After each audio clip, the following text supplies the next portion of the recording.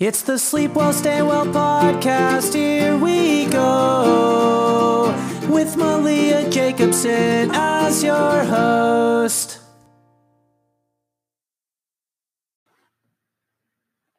Hello, and welcome to the Sleep Well, Stay Well podcast.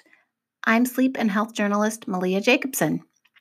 I hope you're doing as well as possible during this crazy, stressful week. With everything going on in the world right now, I think we can all use some good news.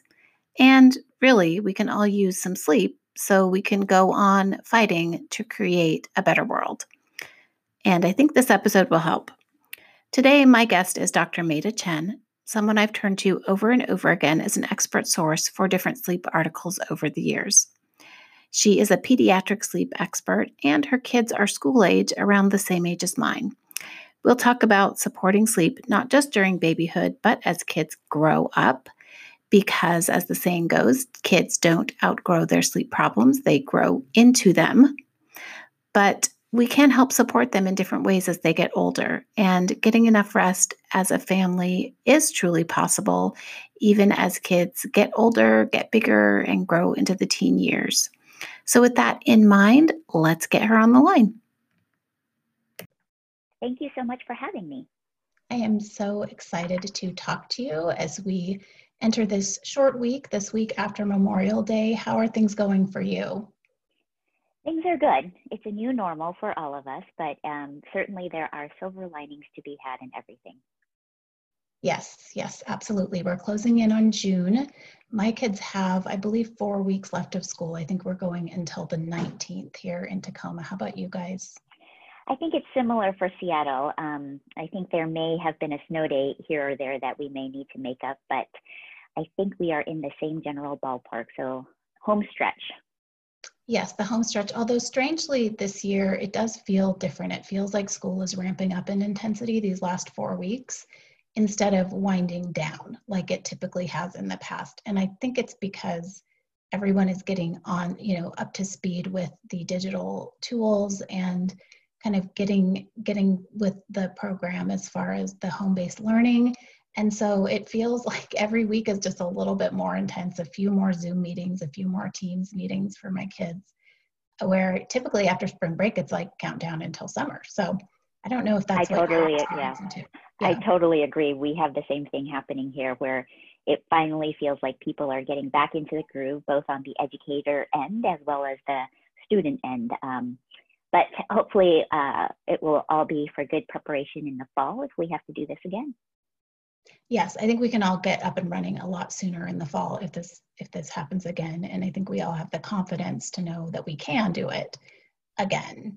Yeah, but it definitely doesn't feel like the typical last few weeks of school where we're kind of sliding into home base. It feels a little bit different. And this morning was certainly a busy morning because, with 3-day weekends, it does turn Tuesday into Monday. So kind of scrambling around and getting everyone situated with their work plans. So yeah, I'm glad to have Tuesday morning underway. So I did want to have you on the podcast, and I'm very excited to have you here. I've interviewed you a couple times in the past for articles about children's sleep, and we chatted recently about for an article that I was working on about infant sleep, and I always enjoy chatting with you.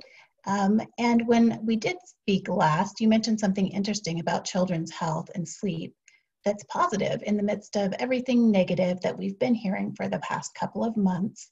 And that's that some illnesses are down this spring and that kids may actually be sleeping a little bit better as a result. Can you talk about that? Absolutely. So one thing that quarantine has certainly done, in addition to decreasing the amount of COVID transmission, it has definitely decreased the rest of the viruses out there. And we know for sure that viral triggered illnesses, whether it results in something like an asthma type of picture, or simply your common cold or a stomach type of bug, those are the things that are incredible disruptors to infant sleep at nighttime. And we know how miserable little babies can get when they have a cold. It certainly can disrupt the sleep for just that night, but also emerging patterns and habits. And so when we've seen this decrease in all of these community-acquired illnesses for this entire season, there certainly have been fewer disruptions in terms of sleep for a lot of these children who are at the highest risk for having these sorts of disruptions and illnesses. So that's been definitely a positive that we have seen, both from the overall health standpoint, but also from the sleep standpoint. Yeah, and that's great to hear that kids are actually healthier as a result, and that social distancing is working. I do feel that in my household as well. I think spring is typically the time when we think we're past influenza season, when we think we're past cold and flu season in the late spring, and we're really not. So that tends to be when my family gets sick, is April and May, and we haven't seen that this year, and it has been nice to have a break from that, for sure. Absolutely, and we've seen fewer and fewer sick children in the hospital as well, and it's something here in the Pacific Northwest, we run a little bit later in the cold and flu season. We start later and we end later compared to the rest of the country, and so into June, don't we normally go?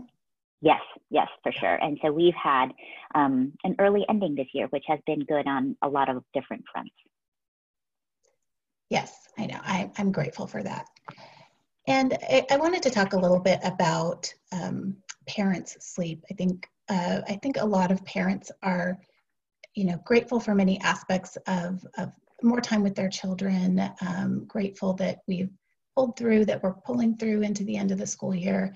But many parents are feeling tired. And when I did go to the Seattle Children's website to look at your bio, I saw a post that was interesting, and that was about the importance of parent sleep. I think sometimes parents feel guilty prioritizing their own sleep at all, but especially right now, it's difficult to find any time to make space for rest when you're juggling so much. Just in the last 24 hours, I'm up really, really early so that I can print out all my kids' schoolwork for the week, staying up later than I would to cram in work that I can't get done during the day. But a big part of being our healthiest is making sure that we as parents get our rest too. Can you talk about how families can approach the challenge of making sure that parents are getting adequate rest when things are a little bit stressful or disrupted? Absolutely. I think there's been really a mixed bag of results in terms of the quarantine and everything going on in terms of parent sleep. So much is outside of our control that I feel that one of the most important things parents need to do for ourselves right now is to just give ourselves some grace and a little space to be anything less than perfect. We are, as a whole, an overachieving society, and this is simply not one of those times where there are enough hours in the day to be a full-time parent, a full-time teacher, and a full-time employee or worker.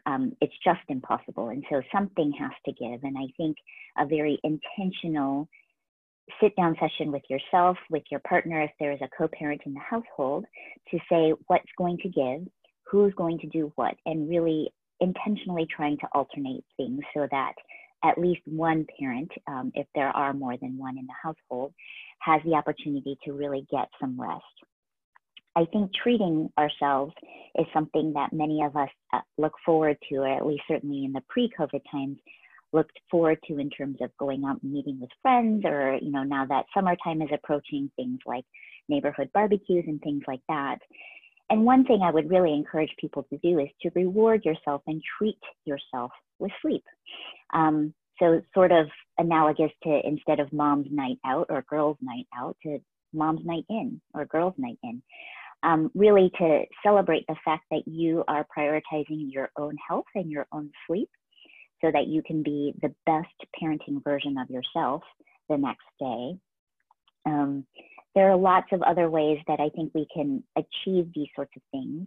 I mentioned earlier, really intentionally alternating with a partner, or if you are bubbling, so to speak, with another family or with parents, grandparents in that sense, to really set up a time where you can take some dedicated time for yourself and truly convert on that.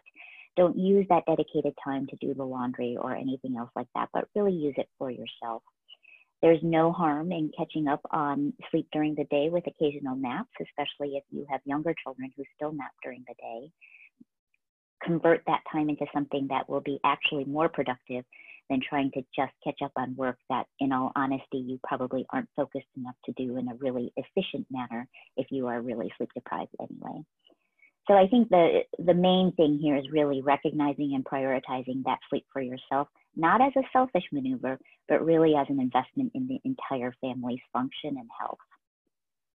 Right, absolutely. And I think one thing that I am feeling right now is just the sort of absence of any type of alone time, both for myself, and it's harder to carve out alone time with each child. It's harder to carve out alone time with my partner, and it's harder to carve out time for myself to kind of disengage and relax before I go to sleep. And when absolutely, yeah. And when I finally do get that alone time, going for a run or whatever, it's like work becomes, or working out becomes that alone time, but it's not restful. So I think for myself, I'm trying to differentiate between alone time that's work-based and then alone time that's truly relaxing, restorative, and preparing me for sleep, and trying to carve out some alone time before bed, because it takes me so much longer just to fall asleep at night when I'm trying to go from work, okay, shut everything down, now sleep. That's just not right. No, absolutely. Things need to start and stop, I feel like, way faster without sort of that cushion and buffer, because everybody is simply on top of each other all the time. But I think it's one of those things where also, if you feel like it is taking you so long to get anything done due to distraction factors or just the overwhelming feeling of just being behind and just that tremendous overwhelm, realize that what is taking you 3 to 4 hours in a sleep deprived state would likely take you much less time if you were actually well slept. And so that trade-off of efficiency and focus are really something that people need to recognize in themselves. And it's something that each person needs to determine where that sort of break point is for themselves. But many of us don't give ourselves the opportunity to actually figure that out. We feel like things just need to get done, and there is no investment in sort of the sleep efficiency that comes when you are actually restored and rejuvenated enough to do your work efficiently. Right. And part of that for me is just struggling with, and I think, and I've been talking to my 13-year-old, my older daughter, about just acceptance and sometimes just resisting the fact that, yes, we're not as efficient right now. We're, parts of this are just very difficult. We might feel tired during the day, and just kind of accepting that there is only so much that can get done in a day, and to kind of set aside some of those expectations to sort of take the pressure off. I think sometimes that can be helpful. And so we're working on just the acceptance piece still, as we're a few months into this, but we're still working on it. Yeah, I think it's going to be a long-term project for all of us to work on. Right. And speaking of my older child, we both have 3 children. We both have school-age children. As my own kids have gotten older, I've become more interested in sleep problems for older kids and teens, and found that there really isn't much out there for parents of school agers or teenagers who struggle with sleep, despite the fact that many of them do. And I know I'm learning more about the particular sleep struggles that teens experience simply because I now have a teenager. So I'm curious about your experience in this space, and as your kids have gotten older, has that led to any new realizations or insights for you as a sleep medicine physician, and the way that you interact with your patients who have, or your older patients at school age kids and teenagers? Yeah, well, it's interesting. I think when we had children, since I was a sleep physician way before we had children, I think there was this pressure that our kids would be super well slept children who had no sleep problems at all. And certainly I had the advantage of also being a pediatrician by background, of knowing a lot of the developmental things that were supposed to occur in children. And I would love to have been able to say that my 3 kids were perfect sleepers from the get-go, because I knew exactly what to do. But in all honesty, I think one of the biggest insights I had was just that reinforcement that every child is different, that you can for sure do what you think you're doing anyway, in terms of delivering the same kind of parenting for all 3 children of mine anyway, and every child's response was different. My first child was indeed textbook. Everything went the way it was supposed to. She was an easy kid to sleep train, and she was, you know, a great sleeper from the get-go. She continues to define the textbook in the sense that now that she is in her tween years, almost teen years, her sleep schedule has moved backward. It has shifted backwards, where her natural sleep onset time has moved quite a bit later than her younger brothers. And her wake-up time is actually also way later than her brothers. And it's something that in current state, we have the ability and almost the luxury in many ways to be able to let her to do that, because there is no conflict with her rise time right now in terms of school attendance and things like that. So I think, you know, just that every child is different. One who is following textbook, and then my younger 2, who, despite me doing the same things and having the same responses in their infancy and toddlerhood, were 2 very different children.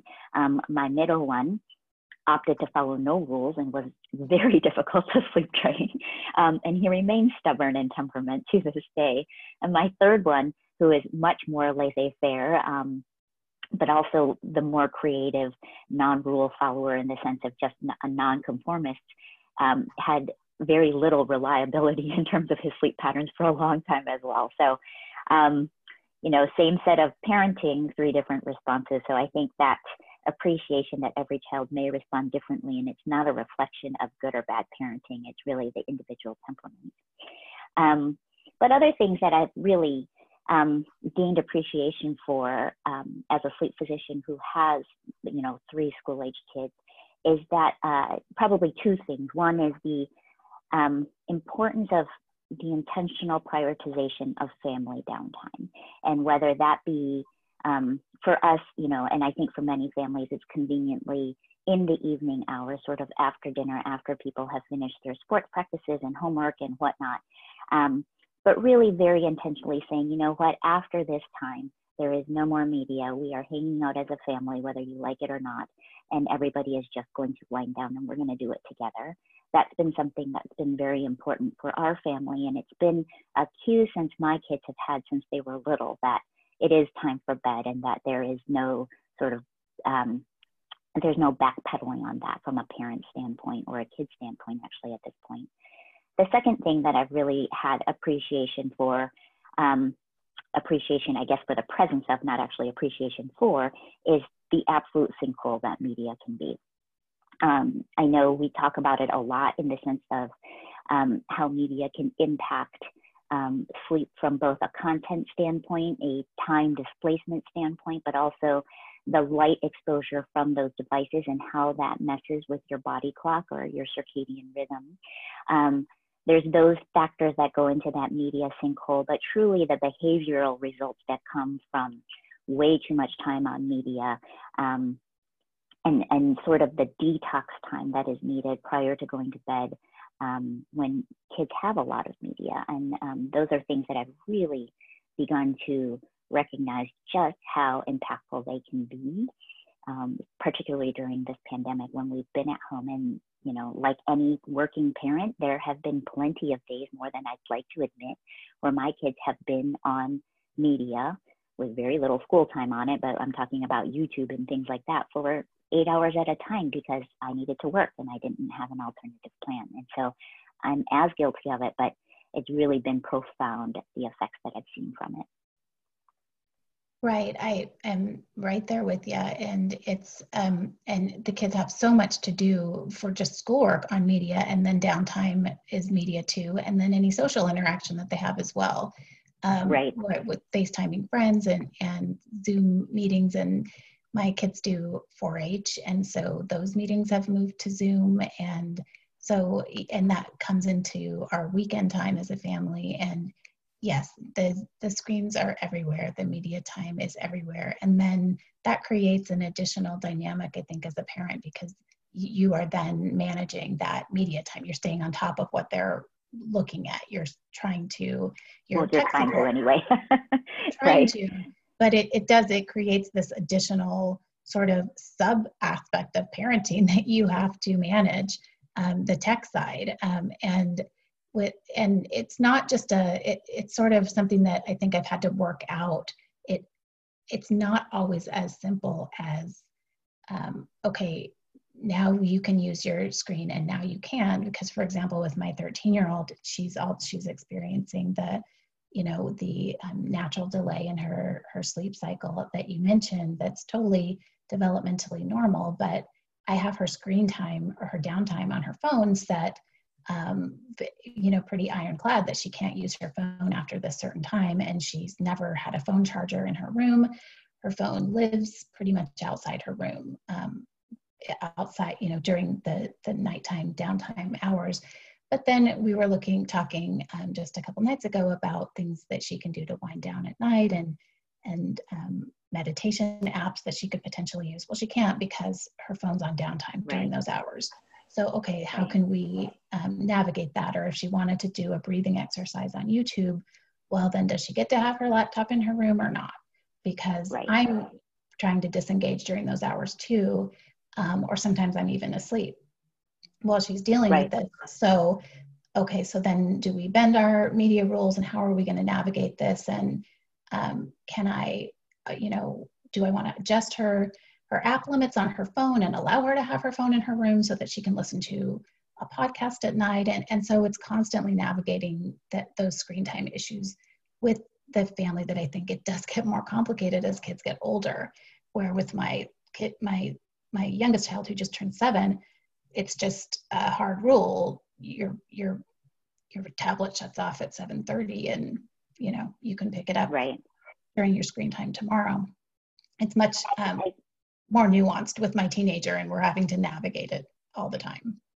Absolutely. And I think the world also, as the world has very quickly needed to get online in every way, shape, and form. I mean, yoga classes are online, whereas, before, being in a yoga studio or a meditation class, all those things are now online and only online. And so I do think it will take a re-navigation. I also think, though, it's a worthy conversation in terms of the example of your daughter needing to do, a breathing session, whether it be on YouTube or an app like Calm or something like that. A lot of that can be learned and redone without the app, and it's just things like that, navigating in terms of, okay, where do we want to draw those limits, and where does that slippery slope start? And certainly there are lots of responsible teenagers out there who, even if they did have a phone in their room, truly are able to adhere to family rules. I just happen to not trust most teenagers, so but I'm sure they're out there. Right. Well, it's not just, I think it's just, I don't have my phone in my room at night, and that's just kind of a family norm. But it's also that it's not just your teenager, there's texts coming in from other teenagers who are awake. And there's, because it's certainly not just 1 or 2 teenagers that are struggling with sleep at night, or that are night owl teenagers. There's a lot of them out there. And so it's not just that I don't trust my daughter. It's just, 1, a family norm, and 2, she frequently wakes up with texts from friends that came in at 2 in the morning or whatever, and she's 13. But it's looking at, okay, yes, so much, like you mentioned, the yoga classes have moved online. My yoga studio has wonderful breathing exercises that are now on YouTube that never used to be there.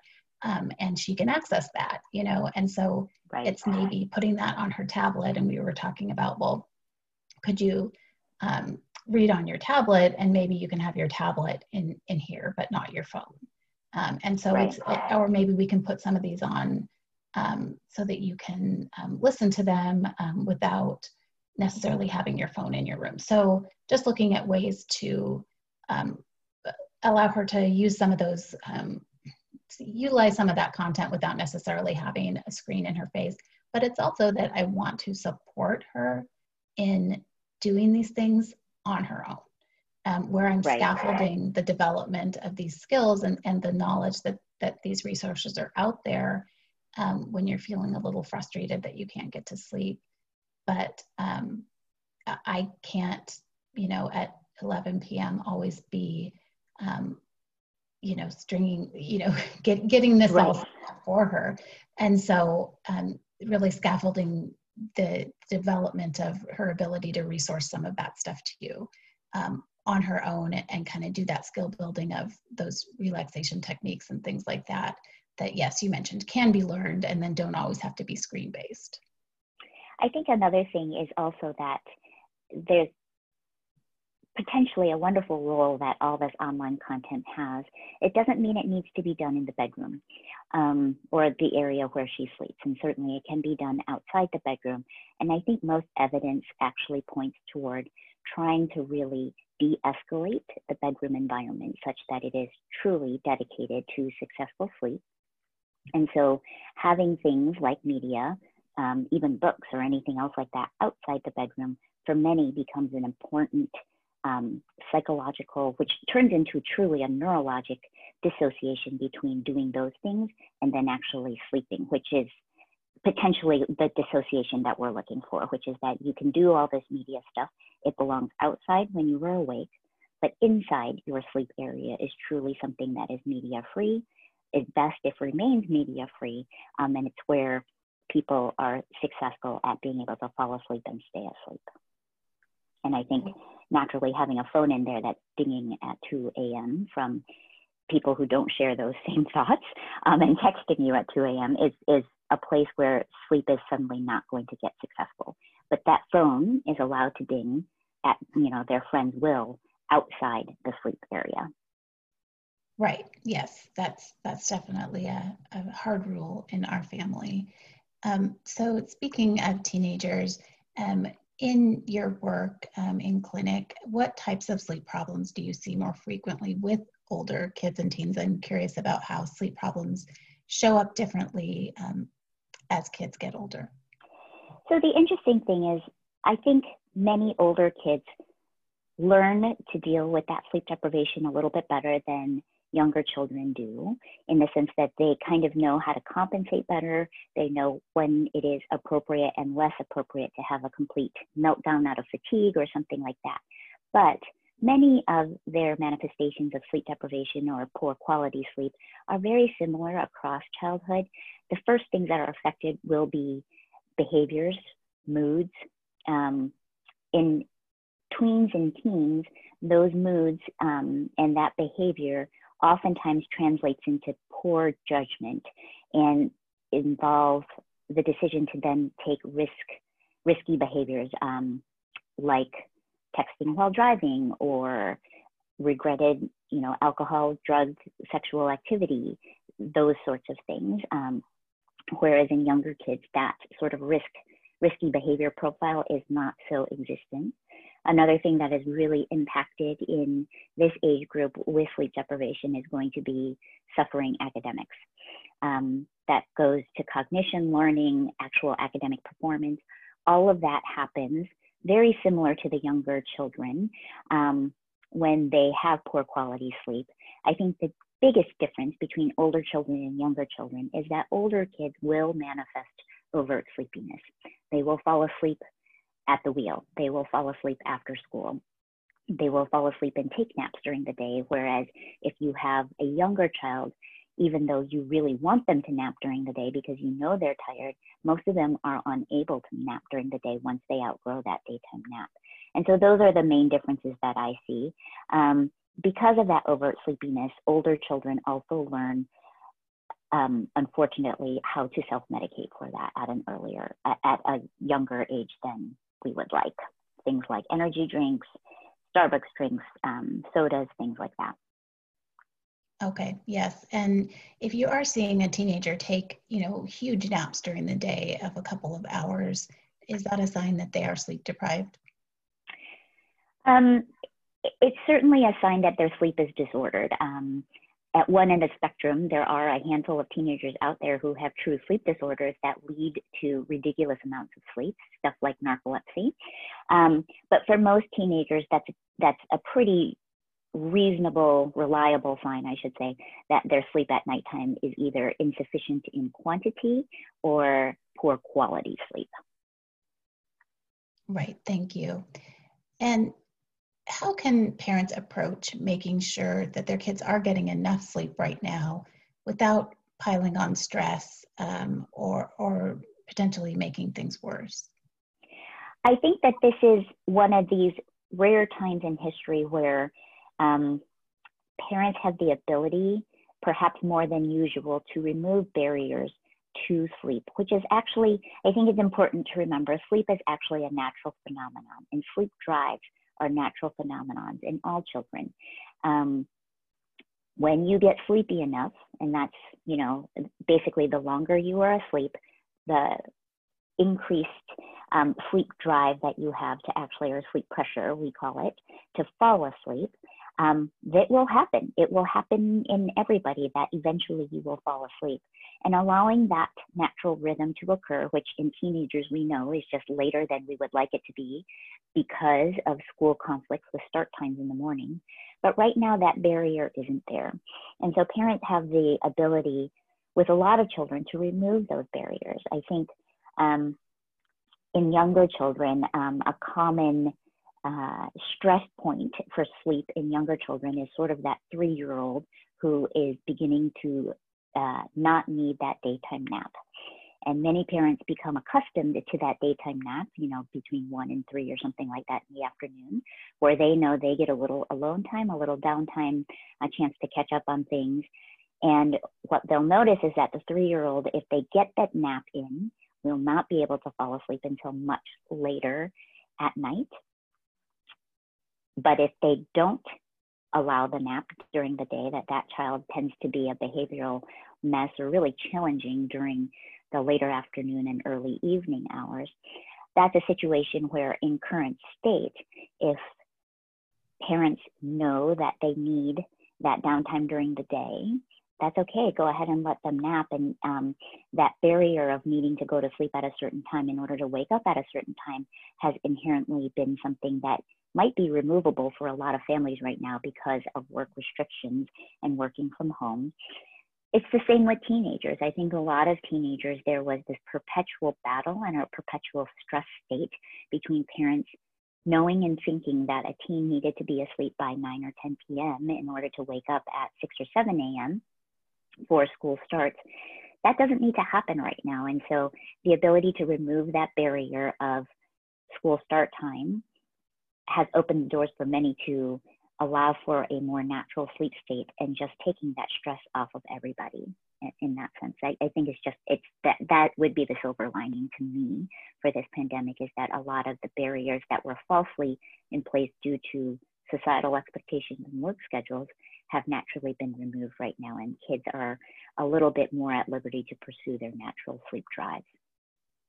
Right, yes, the interesting thing, I do agree. The interesting thing though is that parents, for the most part, are not on a different sleep schedule. Many parents are still having to get up for work and perhaps even get up earlier to get in some of the things that they might not have time to do during the day now because their kids are home.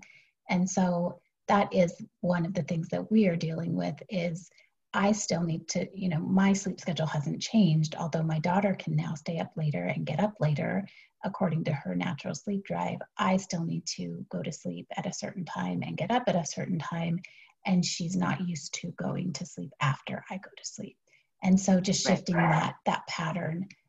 But it is, I think, important to make that distinction that parents have this pressure now of, well, yes, the kids can kind of loosen up their sleep schedule and take off that piece of the puzzle, but parents are still in a situation where for most of them, they probably still need to maintain roughly the same routine that they had. And so bringing me back kind of to that first question, or one of the first questions of parents getting enough sleep, you know I'm a better parent when I'm getting enough sleep, and I do better on a pretty routine schedule where I'm waking up at the same time each day. And so it's just, I'm talking about that with my daughter, and we're working through it. But it's not a situation where it's like a vacation and everyone can just kind of relax and stay up later and sleep later, because I still have to get up. I have, and so, and she's just for so many years been used to me tucking her in, me saying, goodnight to her, that it's very strange to have her staying up later than me. So that's just something new to get used to. But from what I understand, that's more or less the case, for a lot of parents of teenagers, is that their teens stay up later than they do. So I anticipated that switch somewhere along the line. I just didn't know that it would happen this soon. Right. I think certainly there's been a crash course in a lot of it. And no doubt, I think a lot of parents do have similar work schedules, although actually in our clinic situation, it's been such that parents oftentimes who are getting up super early for commutes no longer have those commute times, which has actually allowed everybody, a little additional buffer in that sense. And totally agree that employed adults still have to work at, the whim of their employer in terms of those times. I think there's likely more flexibility than there has been in the past. And I think for many parents, asking to evoke some of that flexibility has been beneficial, and sometimes just takes a little nudge in the sense of maybe your employer wouldn't mind if you started a little bit later or something like that. So there's certainly that. But I think it's also, even though parents may not have a change in their schedule, it's really the de-escalation of that battle, I think, between the parent and the teen that has helped many. Yes. And it's really that escalated feeling of, I don't like my child and my child doesn't like me, that has decreased quite a bit. And that actually is probably worth more than we can measure at this point in time. And it may take a learning curve for both families, for both parents and child to sort of know what that new routine looks like. But I think the fact that it's no longer an active battle for many, that has been the benefit more than anything else.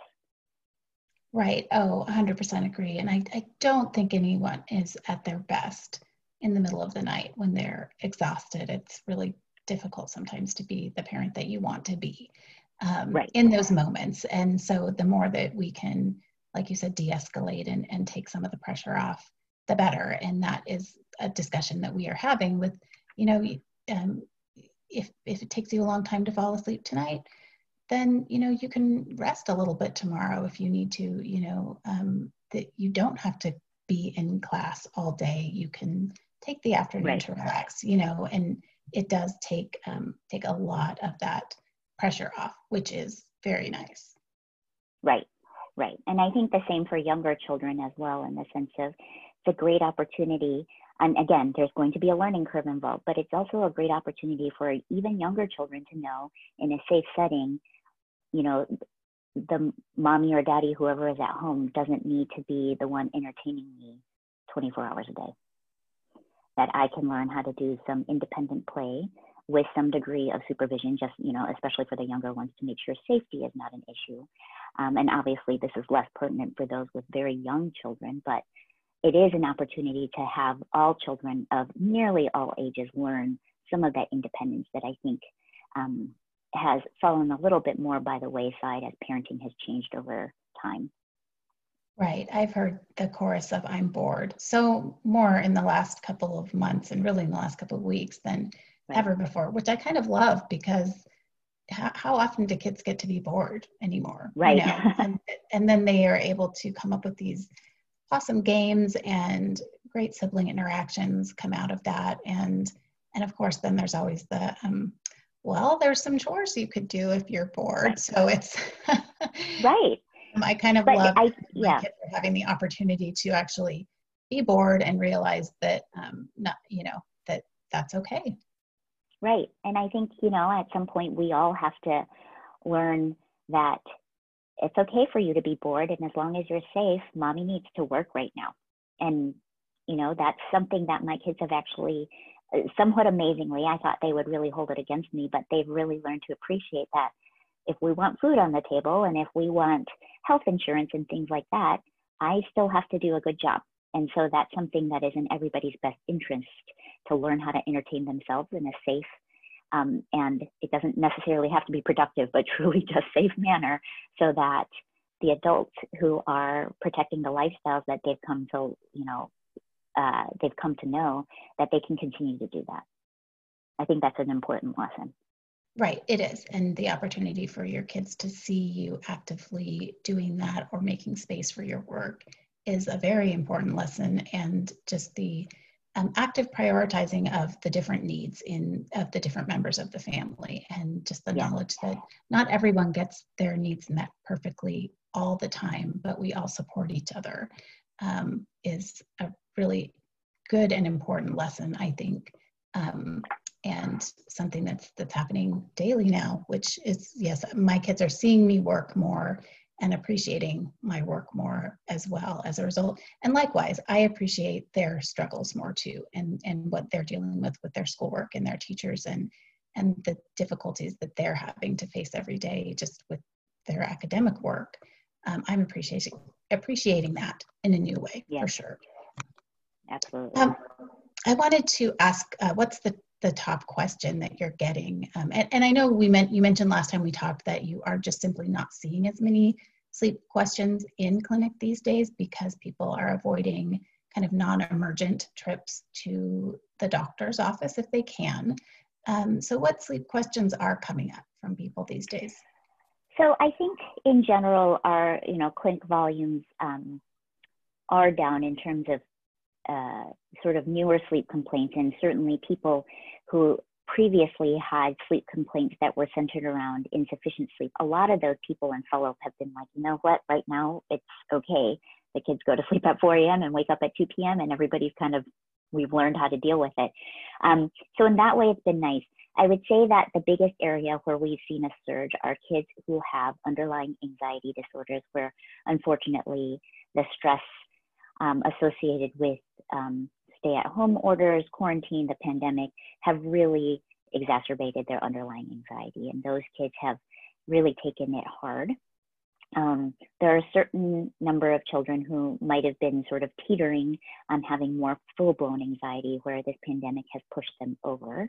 And I think those are the ones where we've seen the most questions in terms of, how do we deal with this absolute level of panic, arousal, and subsequent insufficient sleep for the entire family in the setting of somebody who really has escalated thoughts about the pandemic. And that's been really challenging, I think, for many of us.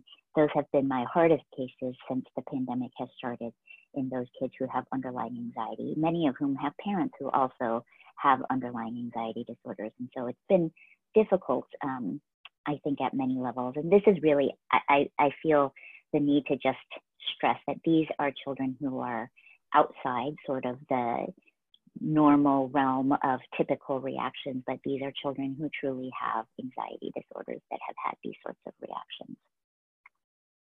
Okay, thank you. And, when you're in working with families around sleep and kids' sleep, I'm sure you're hearing a lot of the same questions sort of over and over again outside of the last few months dealing with the pandemic. What's one piece of advice that you kind of repeat over and over again that seems to be really useful to the families that you work with? I think the most universal piece that I really try to impart on every family is that sleep is indeed a family thing, and that it lies with the parents to make sort of active, intentional decisions to prioritize sleep for the entire family. And that starts with modeling good sleep for your children. And there are definitely things that adults in the grown-up world sometimes do not have control over, in terms of what time they have to get up for work and things like that. But certainly modeling good sleep habits, stressing the importance of sleep and downtime on a daily basis, prioritizing getting media out of the room, and just sort of this imparting knowledge that everything is always easier to deal with if you've gotten a good night's sleep. And so that goes for kids and adults alike. But that is the one piece of advice I always give, which is to really have the parents model and prioritize good sleep for the whole family, just like you would with good eating habits. Most parents know, or at least strive to not feed their children fast food 3 meals a day, 7 days a week, stuff like that. If you wouldn't feed your children these sorts of bad, non-nutritious food things, if you had the choice not to, again, it's kind of a similar analogy when it comes to sleep, which is, why would you basically feed your children, so to speak, bad sleep habits? And that's something that they need to see in their parents. Right. I could not agree more. Thank you for explaining that. Well, thank you. This has been so helpful and just great chatting with you. Where can people learn more about you and your work? If you go to the seattlechildren's.org website, there is a link within programs to the Sleep Disorder Center, and you can see a lot of the disorders that we treat, a lot of the common difficulties that we will address in clinic, and you'll see a list of our providers. So I am one of 10, soon to be 11 providers that are in that clinic who are happy to see children. Right now, we are seeing most of our patients by telemedicine, so Zoom. And I think while the pandemic is ongoing, we are fortunate that many of these sleep problems can be addressed without an in-person visit. Okay, wonderful. Well, again, thank you so much for joining me today, Dr. Chen. Thank you for having me. Yep. All right. Bye-bye. Well, there you have it. And thanks so much for listening. I hope this was helpful and can be a building block for creating a family culture that supports rest, not just for the children, but for the parents and for the family as a whole. On another topic, like many of you, I am in a state of sadness and shock over the state of our world and how far we still have to go to create a society where we have liberty and justice for all. I spent last year writing an anti-racist column called Beyond Tolerance for Parent Map magazine, and one of the first articles in the series was called From Colorblind to Color Brave, and it includes a pretty thorough list of resources for things to watch, listen to, and read to prompt learning and growth around race and social justice. And if you're interested in that, I will post a link in the show notes. This week, instead of encouraging you to follow this podcast, I'll encourage you to follow the New York Times 1619 podcast and NPR's Code Switch podcast. Both are truly excellent. I'll also encourage you to consider supporting a bail fund, either a national fund or one in your own state, to help Black activists and citizens right now.